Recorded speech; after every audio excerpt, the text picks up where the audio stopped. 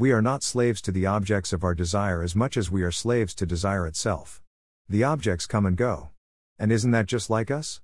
I mean, to desire for the sake of desiring, as much as any object as the supreme goal, or maybe we can call it cet obscur objet du désir, if I may borrow the title of the famous film by Luis Buñuel to illustrate my point.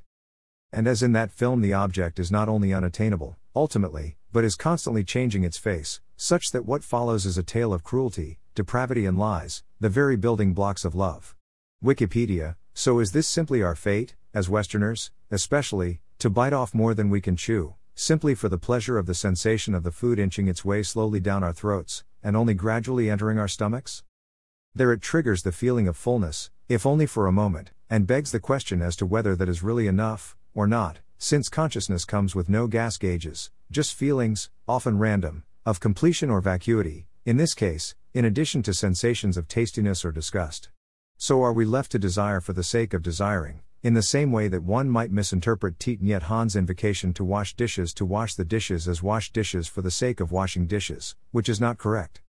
And I will admit that I misinterpreted that advice for years, as if he were advocating mindlessness as mindfulness. Now I know that he is a master of Zen, but I never knew that he was that Zen. And he's not, in the sense that Zen sometimes goes too far in its linguistic riddling, in the hope that enlightenment might somehow magically result if we can only prove language to be the trickster that it is, full of bluff and bluster, but ultimately empty. And that may be true, but that does not mean that there are no meanings.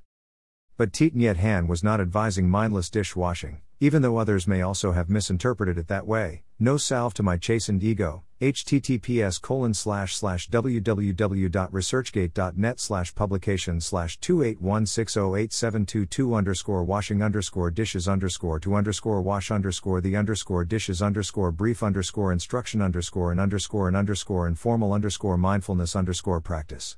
What he was really advising was to make the best of mundane situations, and be aware of just that, and only that, ouch, when in the process of doing it, if you're feeling bored, you can always increase the speed.